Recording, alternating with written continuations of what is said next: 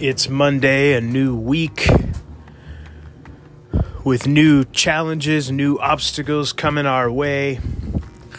And by now, depending on where you are, you're most likely at home, either by choice or by now, most of us are forced to be in our homes. How long is this going to go on for? We don't know. We have no idea, but it doesn't matter because by now, we should have begun our exercise routine. Should have figured out what it is we're doing to maintain our health and fitness, right?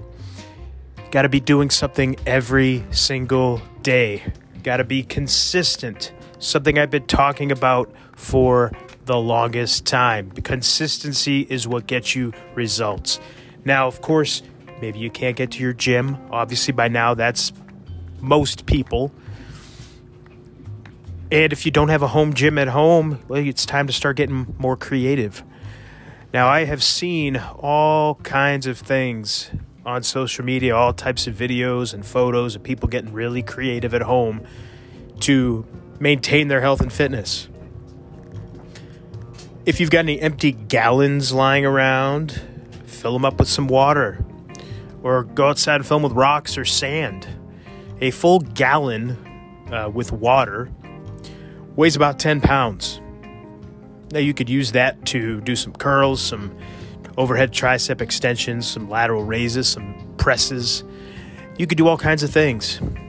You could hold it out in front of you and do some goblet squats.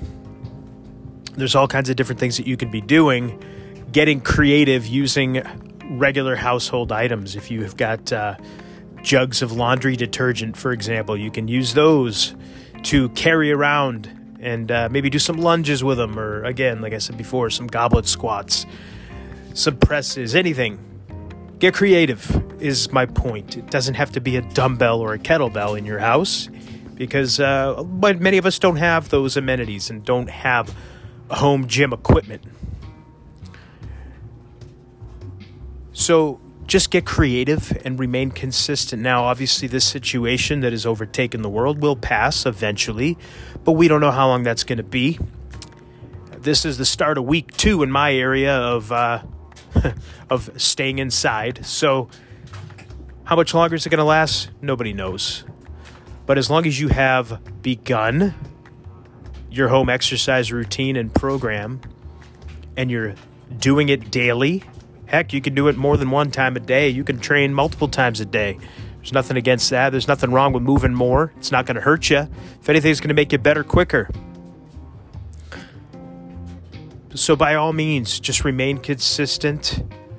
Start your week off strong and maintain that momentum by exercising and doing something every single day. So if you have yet to get your workout in yet today, you literally have no good excuse. There is no good excuse. If you're listening to this, I have just given you several different things that you can try and do if you have not done so already. And look in the show notes. If you need a body weight program done out for you, I've got a 12-week program that you can check out right now. Check out the show notes. I even put a promo code in there for you to get you 50% off. There is literally no good excuse to not be doing something every single day. So if you haven't worked out yet today, get going.